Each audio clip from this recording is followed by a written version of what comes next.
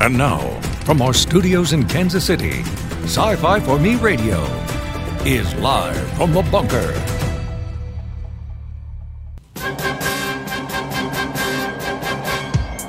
The year is 1987, and NASA launches the last of America's deep space probes. And that was the beginning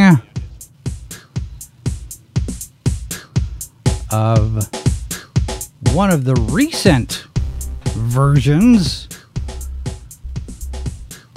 of a story that has been with us since 1928, I believe.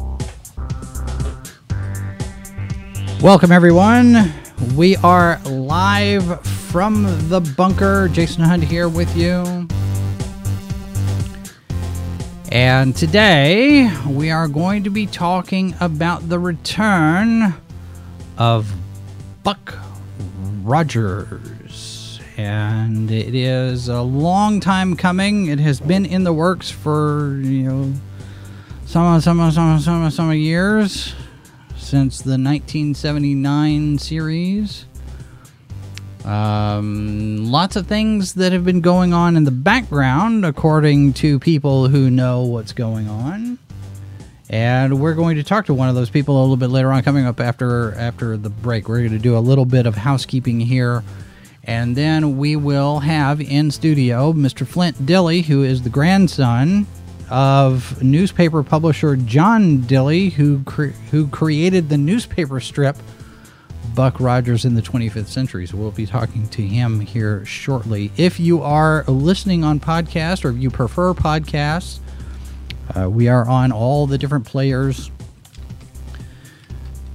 and that includes iHeartRadio, Amazon Music, Spotify, Apple Podcast, Double Twist, Stitcher, TuneIn, and Pocket Casts. If you are here with us live, welcome. Glad you're here. And we are on both Facebook and YouTube this afternoon. Hopefully, the signal is strong enough that we don't get any kind of lag.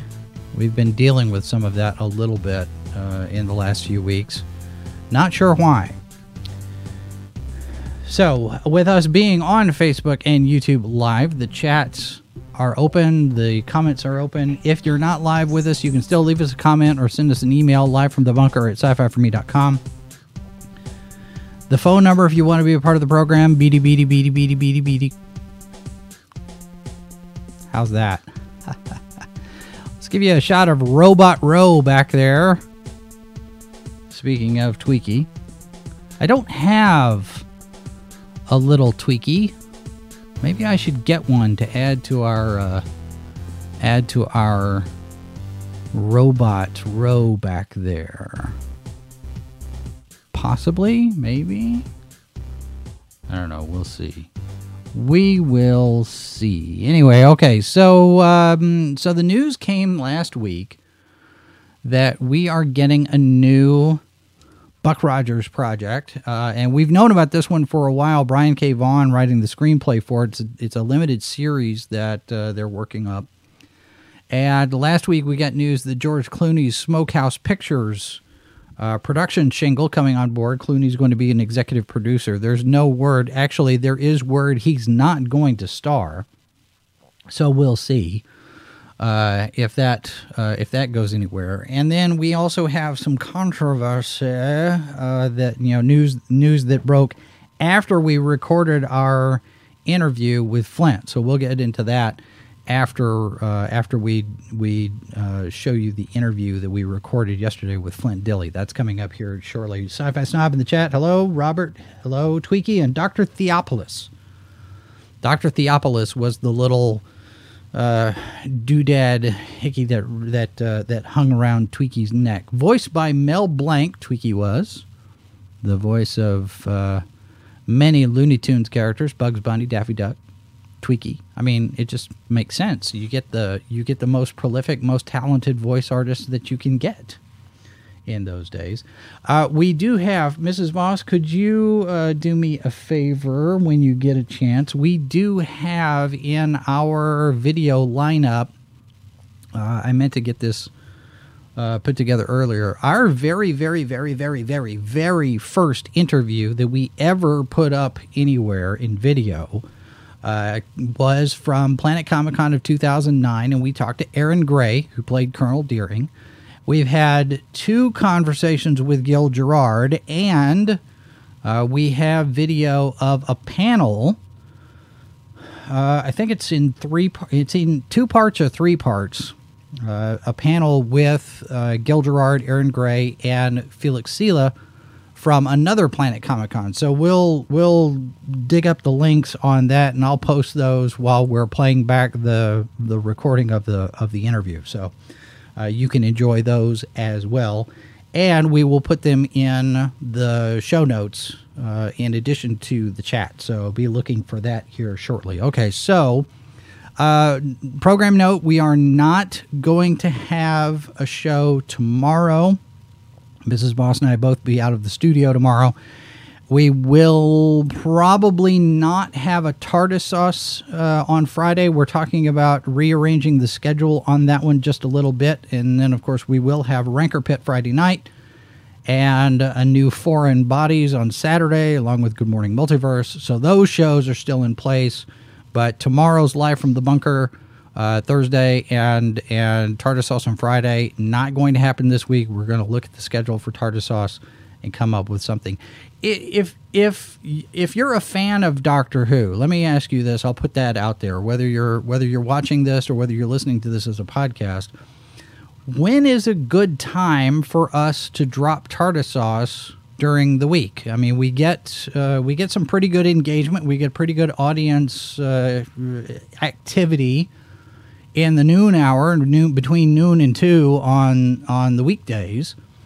So my question then is, when do we drop TARDIS Sauce? Because I would like to be able to find people that are interested in Doctor Who and put our show in front of them and see if we can get some interest in that, because that's probably our lowest performing program, and I'm not exactly sure why. So I will put that to the audience for some feedback. You can leave us a comment or share your thoughts, suggestions. I mean, if you've watched TARDIS Sauce, is there something we could be doing differently there, or maybe just put it at a different time slot? Because we do follow a schedule. And I know it's YouTube. Anybody can watch anything at any time. But, having that premiere, having that appointment television type of thing is something that we're kind of going for, because I do approach this as a TV channel that happens to be on YouTube rather than a YouTube channel. And that may be a mistake on my part. I'm willing to admit that could be a mistake on my part. It happens. It happens. Yeah, who knows? I don't know. Let's see here. Who is George? Sci-Fi Snob, who is George? I'm not sure who you're talking. Did I mention George Clooney? Okay. I only had 2 cups of coffee so far. I am catching up. By the way, this Invader coffee is pretty good. I'm not sure if the lack of interest in our Doctor Who show is because Doctor Who is not doing well right now. Maybe if we did a Doctor Who show where we trashed and complained Doctor Who, you think that might get us any more views? Maybe. I don't know.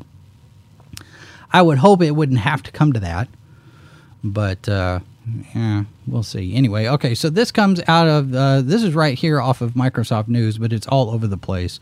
Clooney Smokehouse Pictures to produce new Buck Rogers series for Legendary. This is from 5 days ago, and basically what it is, this is according to Variety. Clooney will executive produce with producing partner Grant Heslov on their Smokehouse Pictures banner, and a representative for Clooney says he's only signing on to the project in a producing capacity and will not star. So that is something, even though he could, And we get into that a little bit here in our discussion here in a moment. And there are ways you could do it, but it doesn't look like that's what they're going to do. Brian K. Vaughan, why The Last Man? You know his name from that. He'll write the series. Don Murphy and Susan Montford are also on as producers. They've been connected to the Transformers franchise. And then Flint Dille, who's the grandson of the creator of the comic strip. Now, I want to clarify this, because the creator of the comic strip is not the creator of the character. Philip Francis Nolan wrote a couple of novellas, one of them, Armageddon 2419 AD, and that introduced Anthony Rogers as this guy, a World War I Army veteran who fell to suspended animation inside a cave because of various different gases in a cave-in. He was trapped. And then he wakes up in the 25th century. And the book that Nolan writes is completely earthbound. And it is less pew-pew space aliens and ray guns. And it's more World War III dystopian. It's one of the early dystopian fictions where the Chinese have become the bad guys, the Hans. And it's something that you probably, in this day and age, you would not ever see as a direct adaptation. And John Dille was a newspaper publisher at the time. He adapted Armageddon 2419, 2491. Which is it? I want to say it's 2419. Dille adapted that as a newspaper strip, and it didn't do very well. And they did a revamp where Rogers was now called William Rogers, trying to evoke a little bit of the kind of reputation that Will Rogers had, the humorist Will Rogers. I never met a man I didn't like Will Rogers. And gave him the nickname Buck, and then turned this into a space serial with Princess Ardala and the stuff, Warriors from Mars and that kind of thing. So Buck Rogers in the 25th Century was an adaptation of Nolan's work, and it became the basis for all of the other Buck Rogers stuff that we've seen, the movie serials, the television shows, and there were more than one. So that's what we're looking at as far as the new adaptation is. It's the same kind of character, story, environment, IP that you'd find from like the 1979 show with Gil Gerard and Aaron Gray. Sci-Fi Snob says Clooney would be a good older Buck Rogers, but a younger guy might be better. He should have the rugged look. Who would you cast as Buck Rogers? I know the first name that pops up is, the flavor of the month right now is Henry Cavill, but he's in everything. Chris Pine's in everything. I wouldn't go with either one of them. For Buck Rogers, for me, I'm wondering if they should go with an unknown. Because if you put a name there, then the name is fighting the Buck Rogers name. And Buck Rogers has with it a certain level of reputation in and of itself. So, I don't know. I'm of two minds. Let me think on it. And, yeah, Cavill's got the look, especially if you look at Howard Chaykin's comic book adaptation of the original book that he did 2 or 3 years ago. Cavill would definitely work in that sense. Cavill might be a little too old. I see Buck Rogers being somewhere between 30 and 35, because in the original book he was a World War I lieutenant, and lieutenants aren't that old. They're not they're not young, but I'd say early 30s. So maybe, I don't know. All right, so we're going to take a break, and when we get back, my conversation with Flint Dille. Stand by. And it's a real pleasure for me as a longtime fan to be sitting here with Aaron Gray. Here with Larry Hama. We're talking with Kevin J. Anderson, best-selling author. Mr. Neil Adams. I am here with David Britt. Axel Alonso, editor. Fan Days at Dallas Comic Con with John Delancey. With Tom King. Kevin Conroy. Free comic book day. Denise Crosby. PopCon Pop McKenna Expo. Talley here on location at Star Wars Celebration. Expo, talking for our second time with Gil Gerard. Wichita, Kansas at Time Eddie. Producer David Gerald. I've got Eric Flint. Are here at Smallville Comic Con. Wizard World St. Louis. GlitchCon in Bentonville, Arkansas. WorldCon 74. We are talking with Alan Dean Foster. We are Author talking. Charlene Harris. Quincy Allen. Suzanne Lambert. Lamborghini. Chris Sami. Ashley Eckstein. Mano Interrami. Jason Aaron. This is Sci-Fi for Me, your portal to the science fiction multiverse.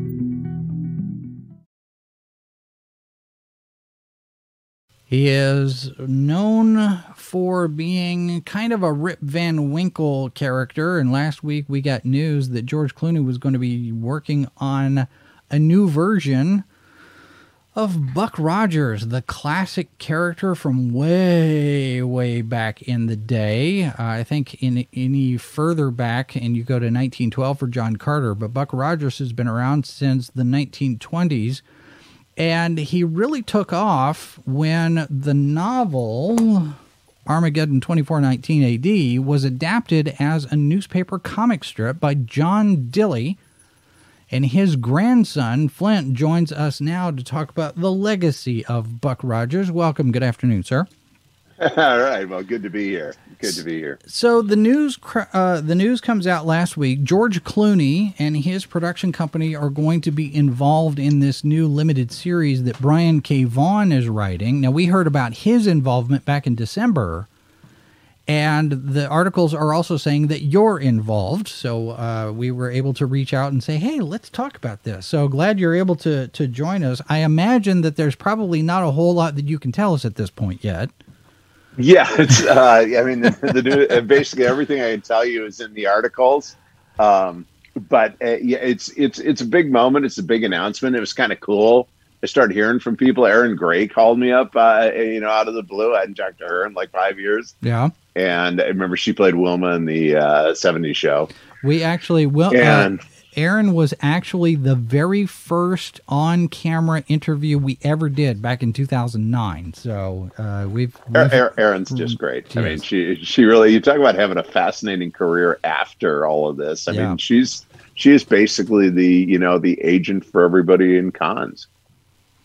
Right, yeah, because she's got that company that does the appearances and everybody Heroes who's for anybody. Hire, I think it's called. At least that's what I think it was. Yeah. Yes. Yeah, and she's done really well with that. And as a matter of fact, I think has inspired a couple of other companies to do the same kind of thing. So that's apparently becoming a big business. It's a huge deal, and I mean she's like an entrepreneur and all, and it's just fascinating, to hear about what she's doing. But yeah, I mean, because you think about all the cons and all these people need representation and they don't have deals and it's uneven, and she just found a niche that filled it brilliantly. Yeah. So let me ask you this, because Erin has done a couple of other projects related to Buck Rogers, because she appeared in the short film that James Cawley did. Yes. And in an attempt to revive the character. And of course, she's been in Cawley's Star Trek fan films as well. And Gil Gerard has showed up over there as a character. Indeed, he did. Yes. I don't know exactly how much I could ask about that one, because that one seemed to be, everybody was excited about it, and then suddenly it was just not a thing. Did it just not work out? Yeah. Or? Well, I mean, I don't really know that much. I mean, there's probably, maybe if there's a lot to know, then, I'm not on anybody's chat thread on it. But we went up to Fort Ticonderoga, New York. And James Cawley had an amazing thing going. You walk into what was, some kind of a defunct car dealership, and all of a sudden you're standing on the bridge of the Enterprise. Yeah, I mean, it was like really the bridge of the Enterprise. I said, wow, this is cool. And it was that minute when you could make fan films, and it was really fun. And he was kind of on the edge of that stuff. And we shot. I was there for I want to say a week, but maybe it wasn't that long. I was there for a while, and Aaron was there, and Gil was there, and just a bunch of nice folks that are still on my Facebook page and all that, and we had a good time. And then whatever happened, between that and on the way to reality, I don't know. Yeah. So there have been a few steps here, because we're talking about the new one now with you being involved. Don Murphy and Susan Montford were announced as producers on this thing when they said that Brian Vaughn, his name was first announced back in December. And now you've got George Clooney. Now, as I understand, this is going to be a limited series, so this is going to television. This is not a movie. Yeah, yes, believe what you're seeing in the article and do not trust anything I tell you. But yes, that's a current plan, because frankly, streaming series are the place to be right now. I mean, they're the medium of right now, and maybe we'll feel totally different the minute the theaters reopen and the world comes back to life. But at this exact moment, streaming is the best game in town. And it's a great thing to do with Buck. And frankly, I don't even really know the difference between a streaming show and a movie at this point, other than the movie's 2 hours long. Right. A world of digital production and lockdown and all that. It's, it is what it is. I'm sure there's some huge difference, but I'm just not aware of, in practice, what it is. So there are rumors circulating about with people wondering whether or not Clooney is actually going to play Buck. I would think he's a little bit old for the part. And the article says that he's only on as an executive producer. Are you inside? That's correct. And, okay. And like nobody is the slightest bit interested in my casting opinion. So, I'm basically who would you cast? I'm kind of world building, that game implies, design, and maybe writing. Yeah, stuff. But that implies you've got somebody in mind. Who would you see playing Buck at this point? Do you have a favorite? I mean, it totally depends, because the thing is this: it totally depends on how you interpret the character. Right. Okay. And imagine for a second you're Flint Dille and you've spent your life with people pitching you Buck Rogers ideas. I mean, it's a horrible thing to imagine, but you're only doing it for a second. And I've heard all sorts of really interesting ways of doing it. And there would be a way of doing it with somebody Clooney's age. There would be a way of doing it with a much younger person. It's hard to imagine, to me, Buck being under 28. Yeah. I mean, if he's a pilot and stuff like that, or, in his 20s, let's say, mid to late 20s, because he's not a kid character. He's not even a young adult character or a young man character. He's a fairly fully realized character. Can he be? And I think of, George Clooney as a sprightly young guy. So, it's like, but, I just don't know if age matters. And then don't rule out the possibility this is 2021 and George Clooney can look like he's, 35 if you digitally want him to look like he's 35. Yeah. Yeah. So all the rules we used to have. I mean, in the case of George Clooney, and he's only on as an executive producer, so I'm just taking a speculative ride with you here. Sure, Do not think there's any code in what I'm saying. But if you think about you think about George Clooney, you think about the era we're in, a lot of things don't matter. The one intangible that an actor brings is their persona and their character. You know what I mean? And their capabilities. Everything else can be, digitally modded and changed. Yeah. But that's the incredible intangible. The guy's just this larger than life personality. Well, and then if you think about gravity, it gives you some interesting clues as to how he could function. Sure. Well, and then there's always, you talk about the way it's interpreted. There's the question of whether or not we're going to get more Armageddon 2419, or if we're going to get more Buck Rogers in the 25th century, because those two stories are different interpretations of that character, because the very first story in the Nolan book is much different than what you get in, say, Glenn Larson's TV show, where the environment and the story elements and everything, pretty much the only thing that's different is that Buck goes into suspended animation. He wakes up in the 24th century. All of the surrounding paraphernalia for the story changes a lot. So do you know, are you aware of what kind of discussions are being had as to what story is going to be told, or is it still too early? Well, I can give you my opinion. Okay. Sure. Once again, people may or may not, value my opinion in this. I'm part of the project. But let me start with, you figured out coming into this conversation what it took me probably 20 years to figure out. Now, granted, that would mean I was 20 when I figured it out, but never because I've had this around all my life.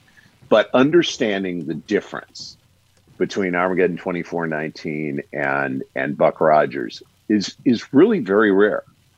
Okay, I mean, 90% of people that approach this material, just imagine the conga line of people I've seen approach this material over the years. And everybody comes in, and typically people will go read the first 3 months of the comic strip, because that's pretty rigorous.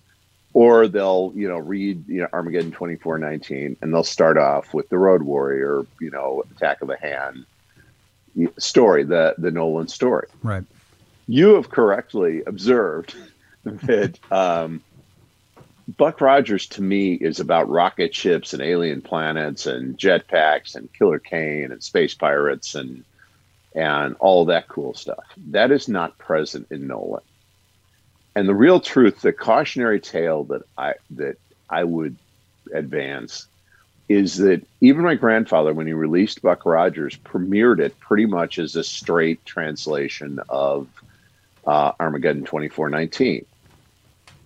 Nobody knows this, or the hardcore, fan geeks know it, or if you happen to be born with this in your life, you know it. Yeah. But it failed miserably in its test marketing. They went in, they did a teardown, because this was my grandfather's pet project. This was really his way of all these weird inventions he had of putting them into a strip, because he owned a newspaper syndicate. Yeah. And so, what happened is they came back, and it became what you think of as being Buck Rogers, and that is Killer Kane and Ardala. Killer Kane was, I believe, technically in one of the Nolan books, if not both. But Ardala and the Draconians, Tiger Men of Mars, and Dulb, and all that stuff. Okay, that's all in space, and to me, what's the point of doing Buck Rogers if you're not in space? And I don't know how much you know about my background, but I mean, my career started turning, toys into television shows, right? Right. Transformers and G.I. Joe and all that. No small part of my career has been doing games and world building, creating franchises.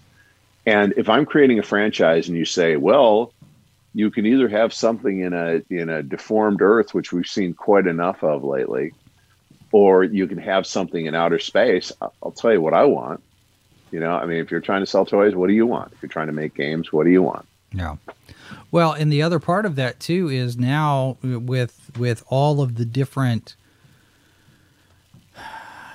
ray guns and spaceships stories that have come out that have been influenced and inspired by Buck Rogers, you now have the challenge that John Carter faced, when Disney is doing that movie, because John Carter has been around 1912. John Carter was the first, then there was Buck Rogers, then there was Flash Gordon, and so now you have these guys who are essentially the founding fathers, as it were, the foundation of all of the science fiction and superhero stories that we have now, only now coming to the forefront in the screen. So now you have the added level of challenge of making a Buck Rogers movie and avoiding, or a television show, and trying to do it in a way that people won't look at it and say, oh, well, that's just derivative of Star Wars. It's like, no. Buck Rogers was before Star Wars. You wouldn't have Star Wars without Buck Rogers. And I think that's one of the mistakes that they made in marketing John Carter is, you had this thing and people didn't know exactly what it was, and it looked like a Star Wars ripoff. It looked like, somebody was trying to do something derivative when they should have said, this is how you got to Star Wars. And I think the marketing for Buck Rogers could go the same route with that whole, one of the heroes who inspired an entire genre of storytelling is coming to the screen. As you've grown up with this, has there been any sense of, I don't want to say frustration, but besides the TV show with Gil Gerard, Buck Rogers really hasn't had very much time in the spotlight.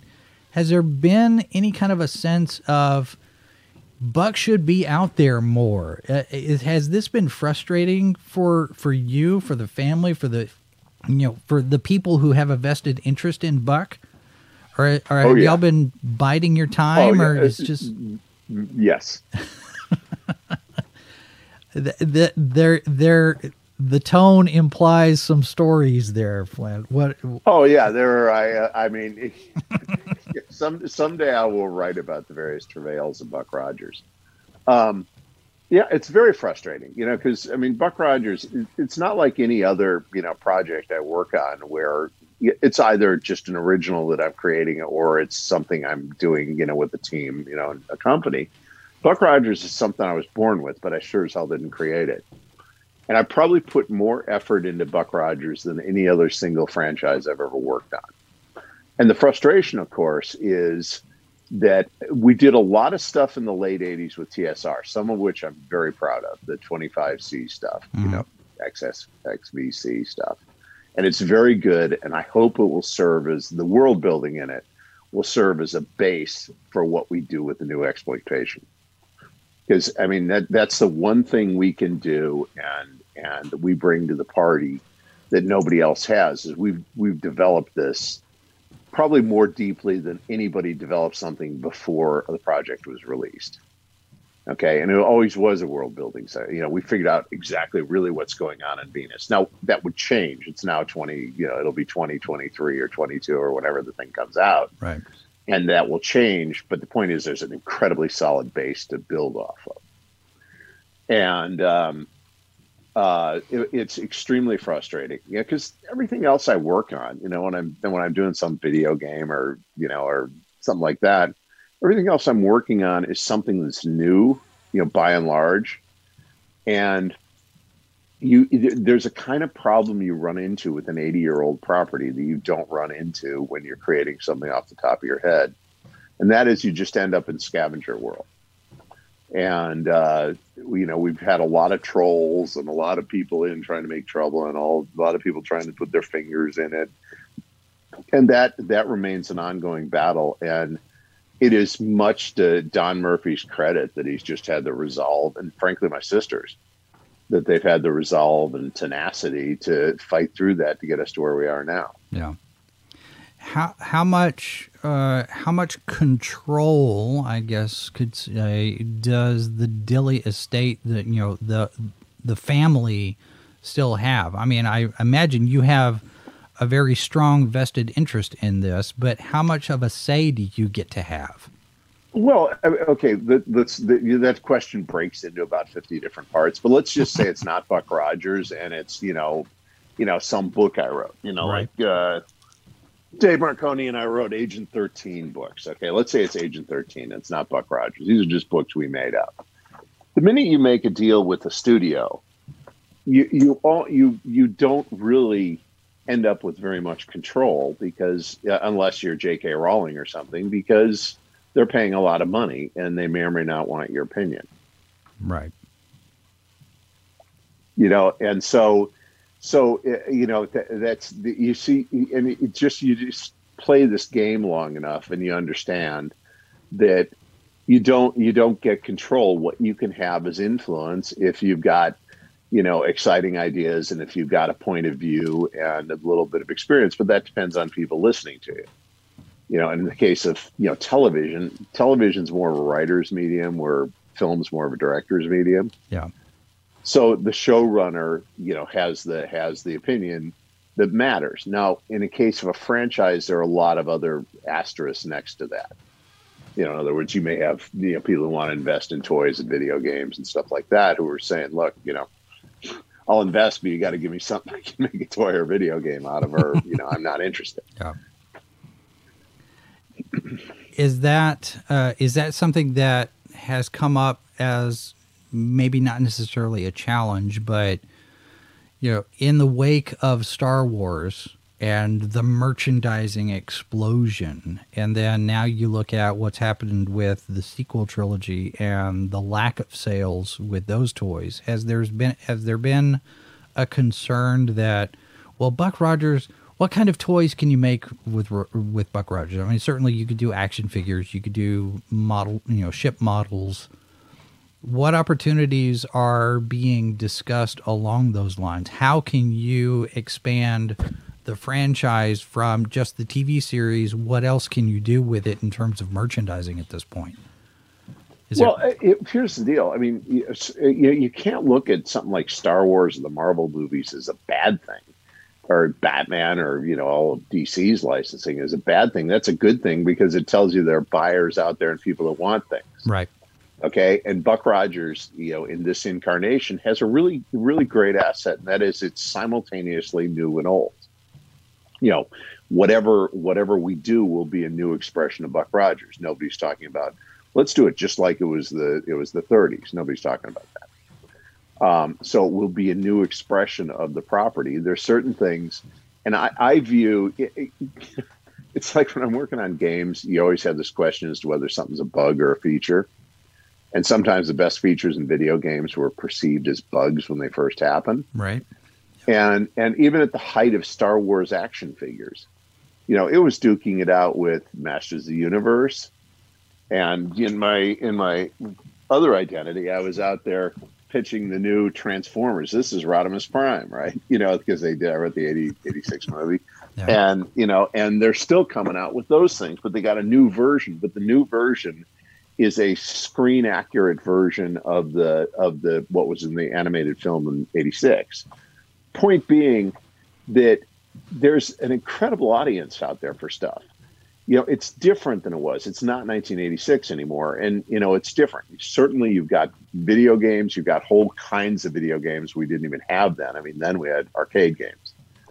Yeah. Now you have console games of every, possible thing. You have app games. You have geo games. You have everything in the world that you can do. So that would probably be a really important thing. And the answer is, you can do a lot of things. You can do classic action figures. What you have to do, and this is the one thing I want to be careful about because I don't want to give up the idea, but you have to have an underlying concept that is something nobody's ever seen before. Sure. And, what I have in mind just goes back to the fundamental DNA, because one thing nobody's done is cracked what made it work that it had that still none of those things still have now. And I think, this will be released into a world that's crawling out of a year of lockdown.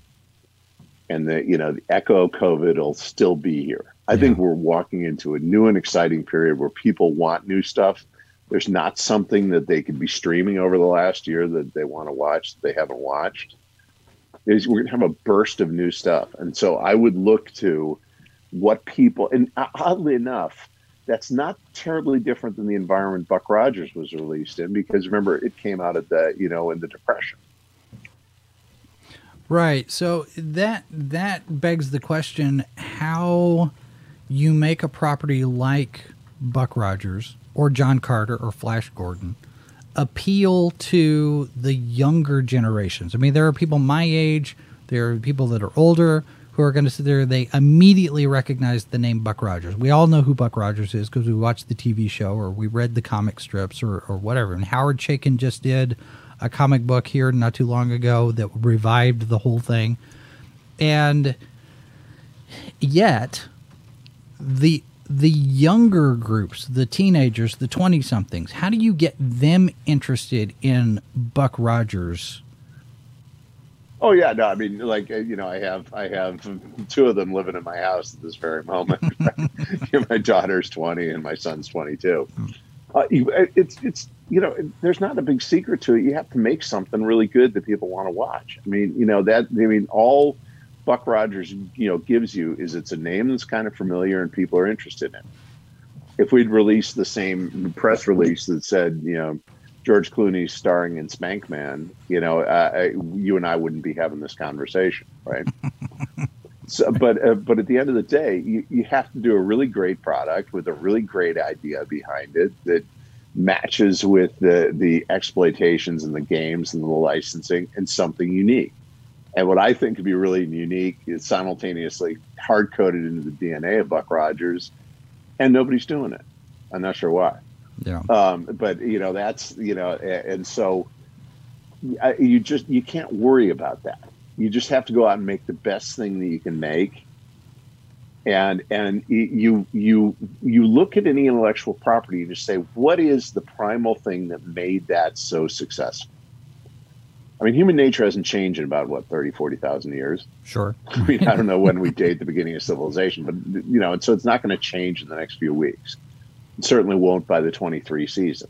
Yeah. So what you have to do is you have to figure out what is, we got all this stuff out there, but we've had stuff really operating in a very narrow part of the bandwidth. What's the new thing you can do? And what's the new thing you create and throw into a world that, as I said, is going to be unlike any we've seen before. Think about it. The year from now to a year and a half, 2 years, whenever this comes out, we're going to be in a time not like anything we've seen. We're going to be in a world that has crawled out from under lockdown. I think it's going to be a really exciting, really inventive, really vibrant time. Now, does that lean the story more toward the original Caught in a Mine, Trapped in Suspended Animation, or are we going to go with Buck as an astronaut, or can you say, or has it been decided yet? Interesting question you're asking. I mean, once again, nothing I'm telling you is secret proprietary information. The answer is we don't know. Okay, or at least I don't. I haven't seen a script. Okay, but what it would tell you is, okay, what's the metaphor between where we are now and somebody trapped in a mine who lost 500 years? Is there a linking metaphor? Okay.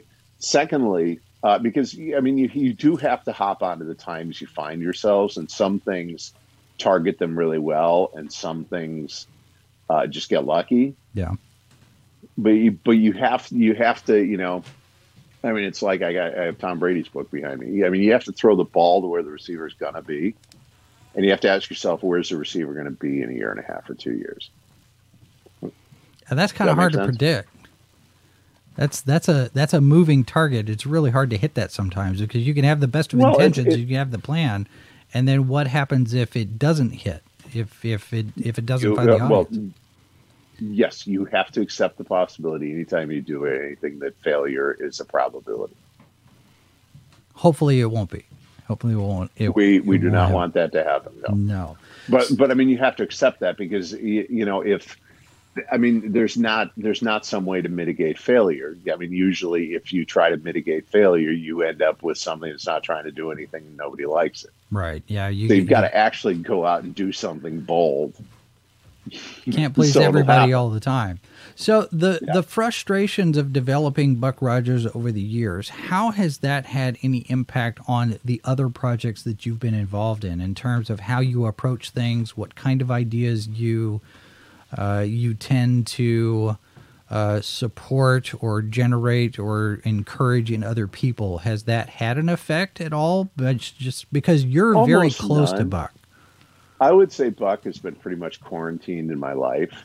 Yeah. You have to understand, in other words, I can be doing, take your pick. I can be doing Uncharted, or I can be doing Ingress, or I can be doing, Riddick, or I can be doing all sorts of stuff, some of which, steps into slightly similar territory. But Buck just exists in its own world in my head, in its own place, and it's not entirely, it's not necessarily the most pleasant place in my life, but it does exist there, and my duty is to make it work. Now, when you're saying that it's not necessarily a positive place, is that something where I don't want to ask if Buck has become an albatross? It's what you've been asking about all along. It's just all of the frustrations attendant to it. And it's not like think about it this way. If somebody hires me to do a project, okay, it's their project and I'm there because they want me. Okay, if I just make up my own project and go sell it to somebody, they buy it because they like it, right? With Buck Rogers, I kind of come along with the package. And what I've discovered is I've had meetings with people in the same meeting where at the beginning of the meeting, they're talking to me as somebody that develops intellectual properties and writes things and designs games and all that. And it's totally normal. The minute the topic shifts to Buck Rogers, a weirdly magical thing happens. And then everybody talks to me like that never existed. And I'm some guy that fell off a turnip truck from Illinois who they have to explain, well, this is an intellectual property and we have to develop it this way. It's like, wait a second, weren't we just talking about? Why do you think that is? Human nature. Yeah, you said what I was saying. You have to understand that you don't have to understand this because I only partially grok it myself, and I've been dealing with it for about 60 years. Yeah. So I don't expect anybody else to understand it, but I'll try to explain it. And that is, what people judge you when you're in the room as to why you're in the room. Okay, if you're in the room as the writer, they know what you're doing there. You're in there, as game designer, you're in there as the creator. They know why you're there, and they have to, address you as such. You're in there as some heir to something. It's a different world. Yeah. You're treated differently. Does that make any sense? It does. And plus the fact that you throw in that, and everybody wants creative control. Okay, that's the fundamental law of Hollywood. Everybody wants it. Right. Most often people that, wouldn't in any other context, classify themselves as creative, but they still want to control it, right? And so everybody fights over that, and they want to get their person in, and they want to get their thing in, and they want to get their idea, even though a lot of times you can quiz people and they wouldn't really know what the ideas were, and they view that as sort of unimportant. I mean, so it gets to be this very weird ride. Plus the fact when you're dealing with an 80-year-old project, you attract a lot of scavengers.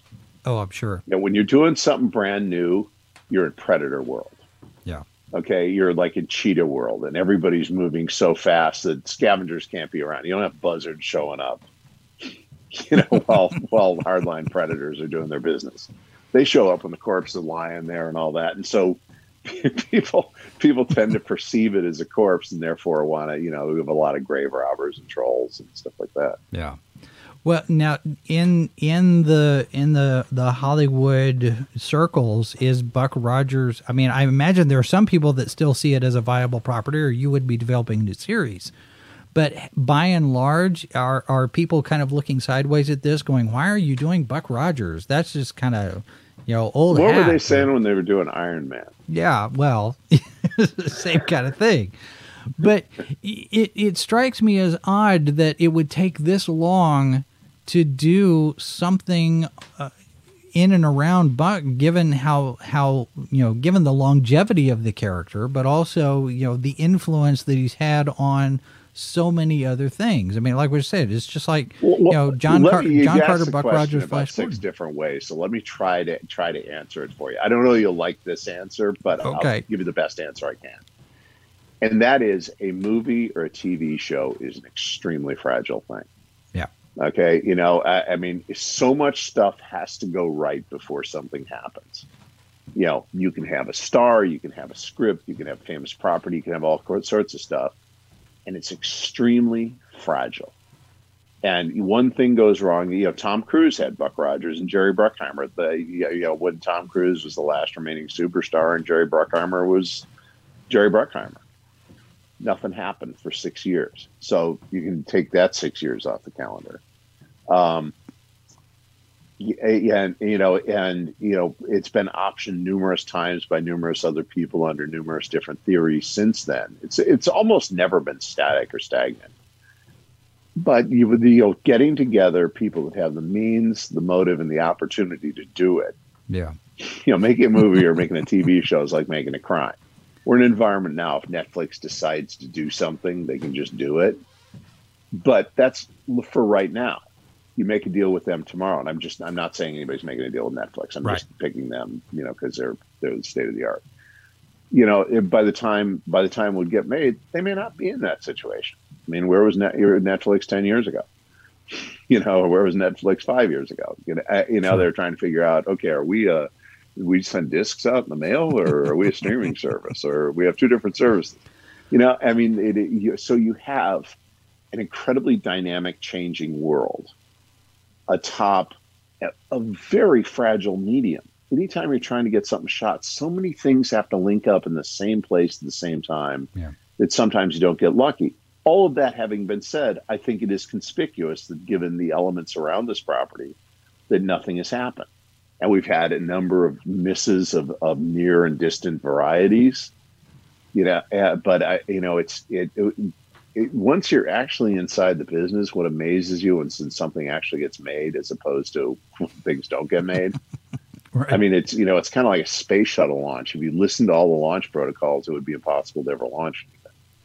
There is a book called John Carter and the Gods of Hollywood that talks very much about all of the different times that somebody tried to make a John Carter property.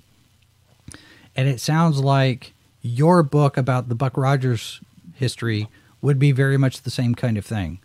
So when are you writing it? Because I would very much like to read that. My sister and I have been talking about writing one.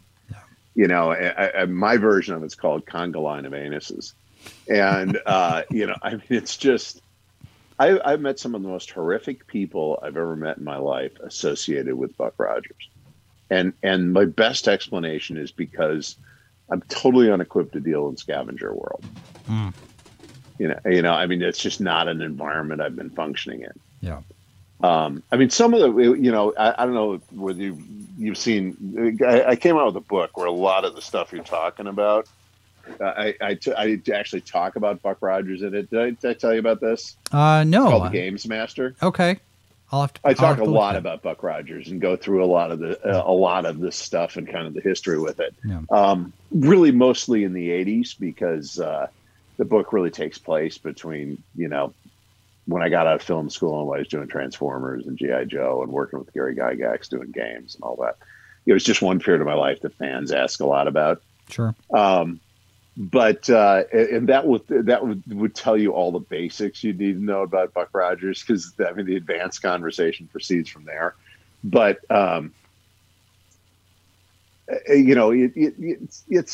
it's frustrating. But what I just know is if you're not prepared to deal with a lot of frustration, don't get in the entertainment business.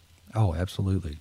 So Legendary comes to you. And they said, we've got this idea, we've got this deal that we want to do. No, specifically, Don Murphy comes to me like 10, 15 years ago. I don't remember when Don Murphy wasn't chasing the property. Yeah. And we always had some deal somewhere or something was happening somewhere or whatever.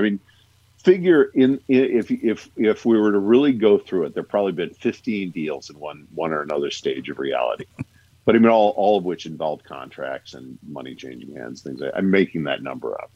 But let's just say since I was born, that number has existed, and probably not far from that if you take it from the '70s show to now. I'm just making the number up though. Right. And Don, and what would happen is you would have, producers would show up and they want to do it, because for every deal that gets made, figure there are 5 that don't happen. Okay, it gets to be a math problem after a while. Don, for sheer tenacity and persistence and passion, stuck around, and finally there came a point where it was just obvious to me, okay, this is the guy to do it. And he does the Transformers movies and all that. This is what he does. Yep. And so we just hitched up on that, and we've been on that adventure. He found Legendary. And it's been putting up the deal, and now so that's where we're going. So how much do you get to do in this? Are you just on as a consultant, as a producer? You actually get to have a say in what happens, or what? No, I have no say. Okay, take the word say out of this. Nobody has say, except the director or whoever Right. happens to be paid for it. Okay, they have say. I can influence it. I'm on as a producer, and I am on as much as anybody wants me to be involved, and as much as I think, well, this is the best way I can spend my time. Mm-hmm. It's like, if it's worth doing. I mean, as I said, I probably over the years put more work into Buck Rogers than any other single project. Right. But it just totally depends how it shakes out. I mean, a creative team, you could have all sorts of titles, and you can be on a title card and all that. That doesn't necessarily tell you anything about what people actually do. Oh, sure. Right. I mean, associate producer credits get handed out like candy on some projects, so I totally understand that. Oh yeah. Well, I have a co-producer credit with Harvey Weinstein. Okay, you actually Google that, and you will find that.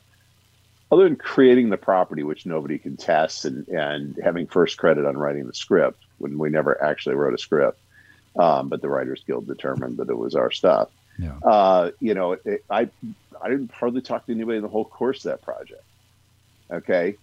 Then you end up an associate producer on stuff like Transformers. And I'd be the writer, the story editor. I'd go to all the voice sessions. I'd go over the storyboards. I'd go to the sweetening sessions. I'd, pick the music,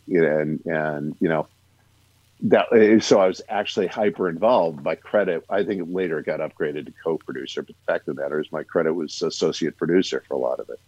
Credits don't necessarily reflect what the person does in the project. Right. You get overcredited, you get undercredited, you get correctly credited. Anything could happen with credits. You just got to love doing it. As long as they spell your name right in the credits, that's an important part, right? It's always nice because you want to refresh your IMDb page.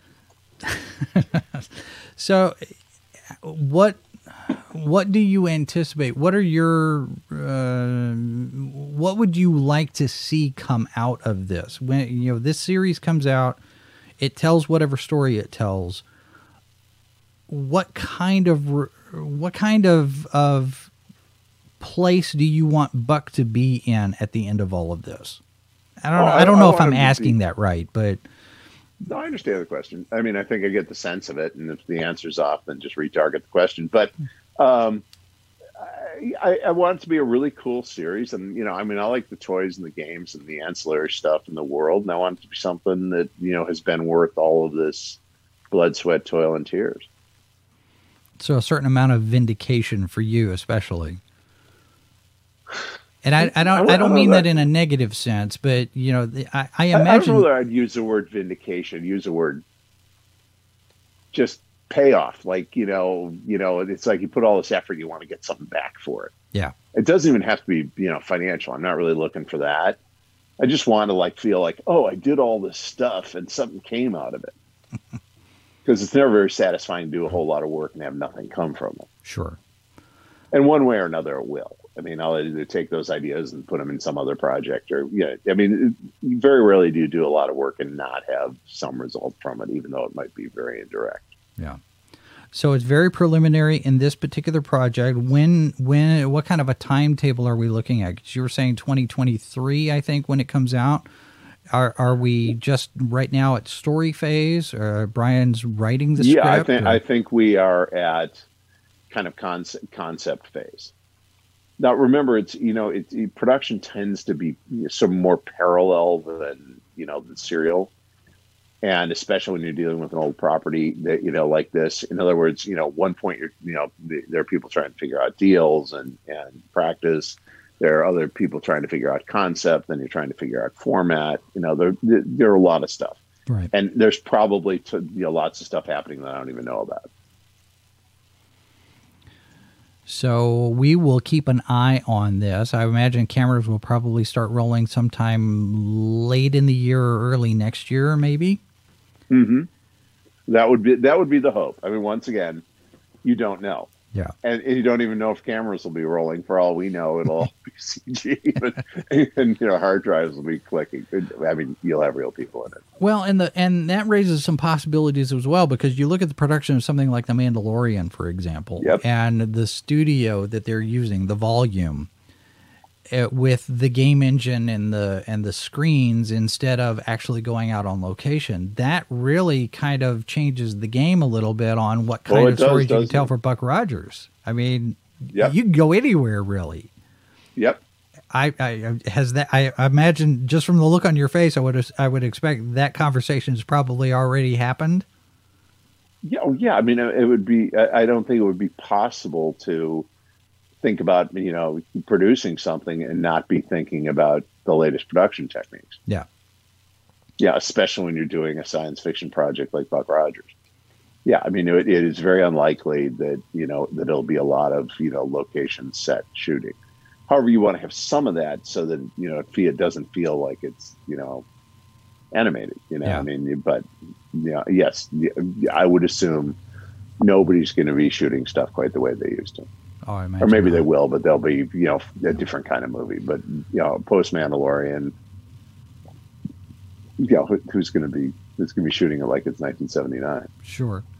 Well, we are very much looking forward to it here, and hopefully, we'll get some news as it comes out, and we'll get casting news, and of course, all of the rumors that will swirl around, and maybe we can circle back, have you back as we get closer to production and see where things are at. Yes. And it's very exciting times for Buck Rogers fans. It's good to see this project moving forward. Okay, great. So, and when there's more, I'm happy to come back and tell you what there is. There's just, everything I know is in the article. Sure.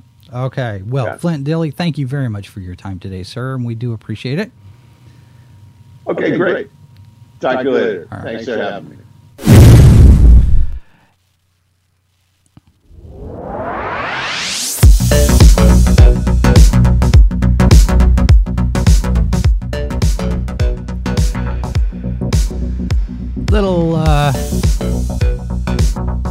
Another look at Robot Row there. I've got to get some more. I've got to get some more on there. All right, so that is Flint Dille. He is the grandson of newspaper publisher John Dille, talking about Buck Rogers.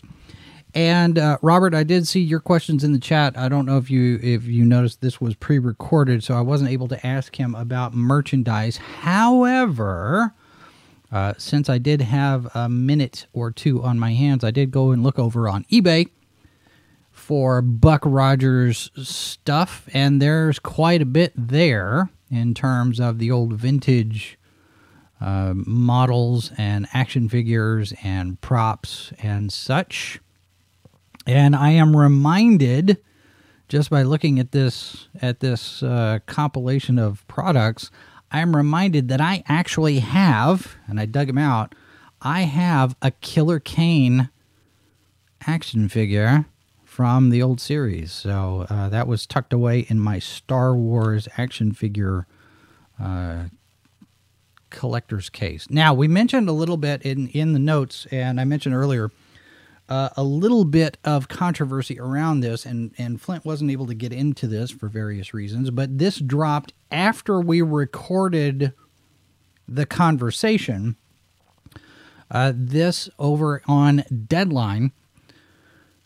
Buck Rogers estate blasts off against Legendary over George Clooney TV reboot. Company says it secured the rights we need. Now, this is from yesterday, and you may wonder, Buck Rogers estate, well, the the John Dille estate has certain rights and such, but this is not the Dille estate. From the article, quote, a growing dust-up over classic outer space hero Buck Rogers isn't a fight over rights, and it won't be warming up to become one if Legendary Entertainment has anything to say about it. The Buck Rogers estate, overseen by the Nellen Family Trust, on Tuesday fired off a cease-and-desist letter to Legendary about its recent announcement that it was developing a TV reboot of the popular sci-fi property. George Clooney, in the brief-ish letter sent by email and snail mail to Michael Ross, Legendary Entertainment's EVP of Business Affairs, The estate contends that the Buck Rogers interests have already penned an agreement with David Ellison's Skydance Productions to exploit the property. So now we have fighting. We have contention. Let's say let's not characterize it as a fight yet. There is a disagreement, a dispute over who owns what with regard to Buck Rogers, and we're going to keep an eye on this. And I did send a note to Flint asking him about it. He said he's aware of it, but it's really preliminary in all of that to really know what's going to develop out of that. Legendary says that they have secured all of the proper rights and permissions that they need in order to do the project that they're doing. So we'll see from there. Robert, I do not have the Darth Vader head carrying case. I have the original 1977, 1978 carrying case, the first one that came out. After that one, they did a reissue of that one. They did a Darth Vader head. They did a C-3PO head. But I have the original carrying case for the Star Wars action figures. All right, that's going to do it for us today. Thanks very much for being here, all of you in the chat. Robert, Eastland, Heroenberg, Sci-Fi Snob, Mazarus. Thanks for being here and sharing your thoughts and comments and questions. And if you are here not live, if you're watching or listening by Memorex, you can leave us a comment as well. If you're listening to this as a podcast, we do ask that you rate the show, if you will. And if you are new to the channel, we do invite you to subscribe and have your notifications turned on so that you can find out, get a ping anytime we put new material out. We will not have a show tomorrow. Normally, this show is on Monday through Thursday. No show tomorrow. No Tartar Sauce on Friday. We're rearranging the schedule there, but we will have Good Morning Multiverse Saturday morning, Foreign Bodies Saturday afternoon, and Friday night we will have a brand new Ranker Pit at 9 p.m. Eastern, 8 Central, talking about the latest Star Wars news, rumors, and speculation. And there is a few things on that list. There are a few things on that list.